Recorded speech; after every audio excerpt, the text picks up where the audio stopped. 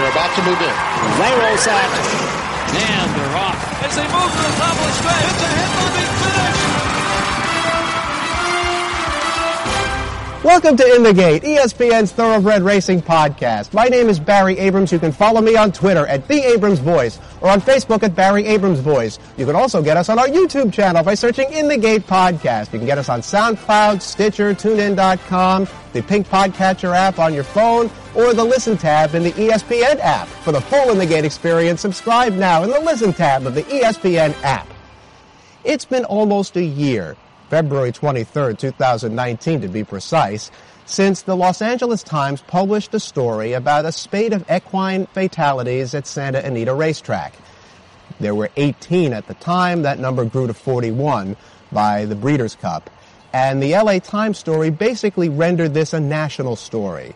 Santa Anita's operators, the Stronach Group, canceled racing for 3 weeks in order to come up with new reforms to enhance safety for horses and riders. The rate of fatalities slowed, but they didn't stop. And that led California Governor Gavin Newsom to tell the New York Times in September that horse racing's time may be up. California U.S. Senator Dianne Feinstein, after Mongolian Groom lost his life in the Breeders' Cup Classic, said that horse racing had failed a critical test and that they needed to seek out new reforms, though she didn't exactly call for the sport to be shut down. So where is the sport right now? 1 year after this became a national story. We'll begin our examination of that by visiting a veterinarian at Santa Anita who can see the future of horse safety very clearly, literally and figuratively.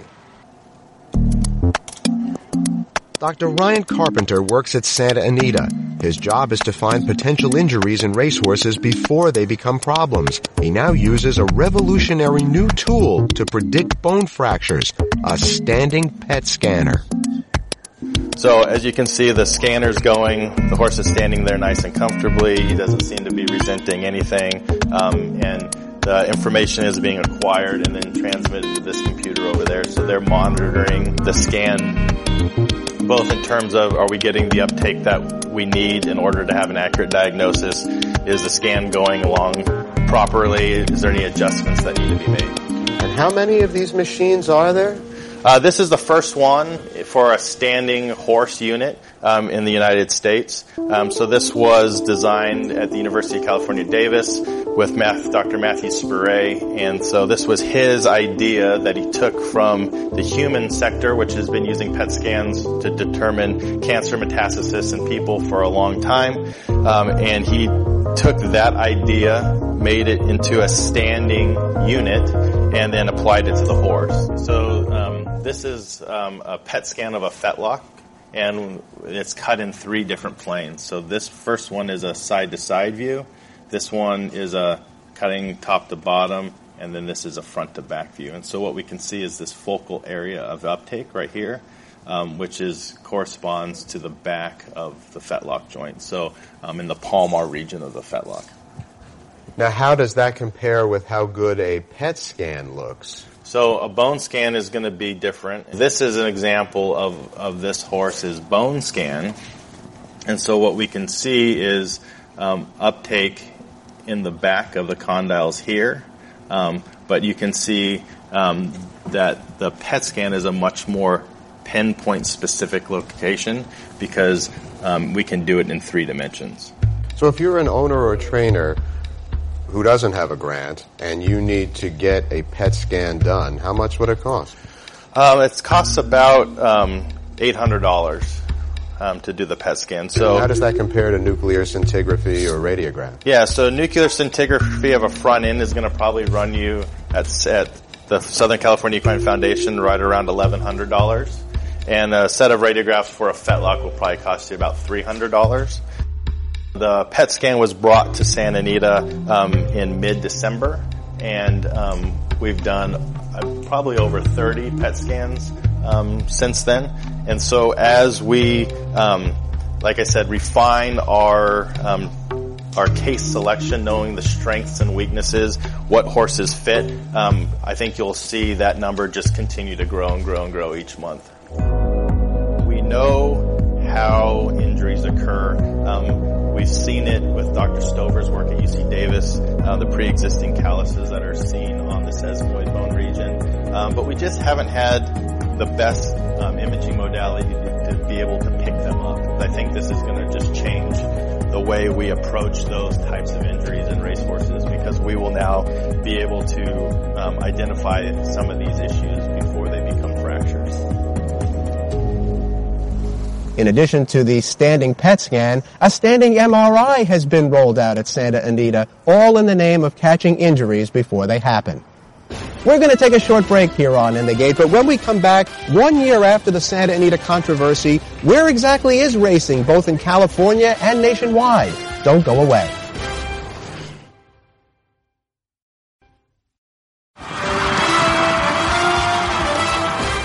Welcome back to the In the Gate podcast. I'm going to guess that in every major religion across the country, there is either a passage, a literature, a prayer that goes something like, moving forward with hope, not fear. Will such a thing be possible for those in thoroughbred racing for whom this is their religion, their business, their lives?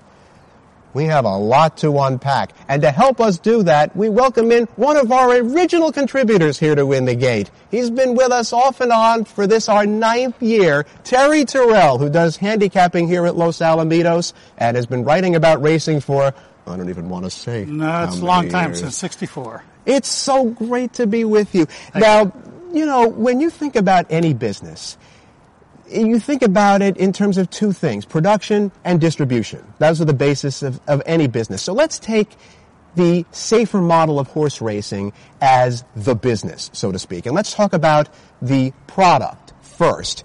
You know, the Stronach Group is the model. They have added layers of oversight, additional veterinary eyes on all of these horses before they go out to race, before they go out for timed workouts. They've tightened the rules for the use of the whip, and they've also cut back on race days when the track seems to be taking on a lot of moisture. What effect has all of this had? Has it helped? Well, it's helped to get from A to B. A was where the bad point was, and B is where we're trying to get better. So you had to start somewhere, and you had to do something because of the publicity and the image that racing was getting from coast to coast, not just here in California, as you can tell by the hay and oats and water, routine. And now you have Chris McCarran going for the Horse Racing Integrity Act. He's going to speak before Congress. So you have a lot of movement from coast to coast, and it just seems like Santa Anita in California was the starting point.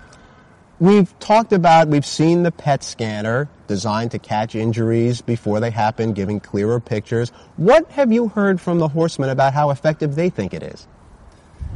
Well, I haven't really talked personally to the horsemen. I get because I'm not out there in the mornings like I used to be, so I don't have the impetus from how they feel now. And from what I understand from who I've talked to and the people I've talked to is that they're all in favor of it. They want to see a clean sport. They want to see a sport without breakdowns. They want to see a sport that can be run over a fair surface for everybody. So they're trying to get to that point. So the horsemen they're a little hesitant for change. Let me put it that way, because once they start doing something like the LASIX, the big controversy right now, they don't want to go back. It's like they can't train without LASIX. They never trained with it before it was legal, but now that it's legal, they can't train without it. Terry, you and I both remember, see the gray hair, we're old, that back in the late 80s, early 90s, the Santa Anita Derby used to be run 2 weeks after the Kentucky Derby. And Shug McGahee, the trainer, would never have even considered not entering Easy Goer in the Belmont Stakes after he didn't win the first 2 legs. Of course, that Preakness was one of the great races ever run. Now these horses go into the Kentucky Derby on 5 weeks rest, 6 weeks rest. What about the fragility of the breed? How much does that factor into what's happened here this last year? That's a big debate. We could have that discussion. It could go on and on. I do personally. I think that there's been entirely too much inbreeding, and I think that when they get us in California or in the United States, it's more for speed. So we're breeding for speed. We're not speeding for training for endurance. We're breeding for endurance. So when you breed for speed and you try to get endurance, it just doesn't work. So you're asking horses to do something that they can't do, and you're to say, well, go back 2 families, 3 families. I think I read a stat that Northern Dancer was in 3/4 of it's in some either the father or the mother is in 75% of the horses. So you've got one main foundation sire, Northern Dancer, that everybody's keen on. We've talked about the product, so to speak. Then there's also the distribution part of it, the managing the message. Last year at the Jockey Club Roundtable Conference in Saratoga, a crisis management expert talked about 5 points that were necessary to manage the message. Mm-hmm. Ending it, in terms of the problem, engagement, transparency, taking responsibility, and meaningful actions. Right. Now, in terms of ending it, the sport hasn't ended it, but the numbers are down. Mm-hmm. 2 deaths per 1,000 starts in 2009, 1.6 in 2018. That's a 20% or so drop. But media outlets like this one, ESPN, are still essentially on death watch, waiting to report on the next fatality. Right. So how is the sport doing in terms of these crisis management points? There's not a single voice. I think that's the biggest problem. There's not a single voice to put a message out there. You're getting a different message from every state, from every track. And I think that that's one of the problems for the message, is that it's not uniform. And I think that's what's really badly needed. I really took to the words that Seth Carman said when he won the award for bricks and mortar for the Breeders' Cup for the Horse of the Year. And when he said the sport is not organized at a national level, we lack uniform rules such as use of medication, use of whips. I could not agree more. I mean, I've been preaching that forever. We need one voice in the sport that can speak for all the states. And you can't say Illinois will speak for Illinois and Arizona will speak for Arizona Turf Paradise and Oak Lawn Park and let Florida speak for them. They've got to be on the same page when it comes to medication, which I think is one of the biggest changes that I've seen in my time in racing. I just reread the book My Turf, written by our late colleague, the prolific and poetic Bill Nack. He should rest in peace.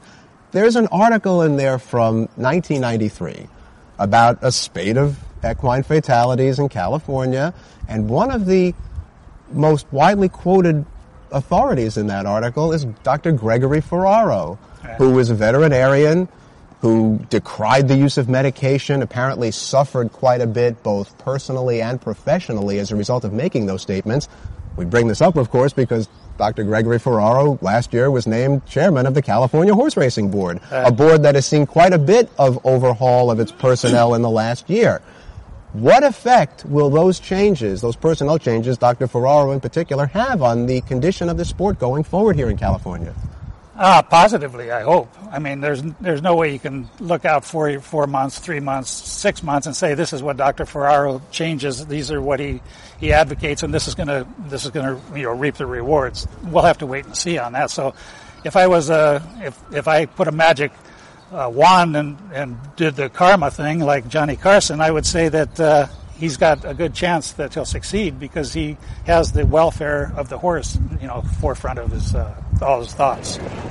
We're obviously not going to reach zero in terms of fatalities, although Del Mar had none during their famed summer meet last year. But you were getting there. Put your crystal ball on. Where is this sport going to be a year from now in terms of both the product, as we described it, and managing the message, the distribution? If I had to guess, I would say you're going to see, because of the product is the horses. And we, unfortunately, don't have the horses out here sufficient to run the days that we used to. So I think you're going to see fewer days, more quality racing, and probably, I think it'll still go forward, but I think it's going to go forward with fewer racing days, and the product will be cut back, but the quality will be increased. Terry, we have to do this more often. This is so much fun. I could do this all day long. Thank you so much. Yeah. Omaha Beach was the morning line favorite for the Pegasus World Cup. His swan song, a chance to go out on top. He hadn't run since finishing second in the Breeders' Cup Dirt Mile, where he hadn't shown his typical closing pop. But just before the Pegasus, a routine X-ray showed the beginning of a potentially fractured bone. Rick Porter, Omaha Beach's owner, immediately scratched him, his chance for immortality surely blown. Would X-rays have been taken on a horse so close to race day before the problems of last winter came? Heartbreaking for his connections, but a tragedy averted. Omaha Beach walked out, and no one was passing blame. Only time will tell if this becomes standard procedure, the added caution to protect these prime athletes. The hope, with added layers of scrutiny, is that racing stories will be focused on the victories and bad beats. You can get us on our YouTube channel by searching In the Gate Podcast. You can get us on SoundCloud, Stitcher, TuneIn.com, the pink podcatcher app on your phone, or the Listen tab in the ESPN app. For the full In the Gate experience, subscribe now in the Listen tab of the ESPN app. And don't forget to rate and review the show. It helps our viability. It helps our visibility. You can follow me on Twitter at @BAbramsVoice or on Facebook at Barry Abrams Voice. That's In the Gate for this week. I'm Barry Abrams. We'll see you next time.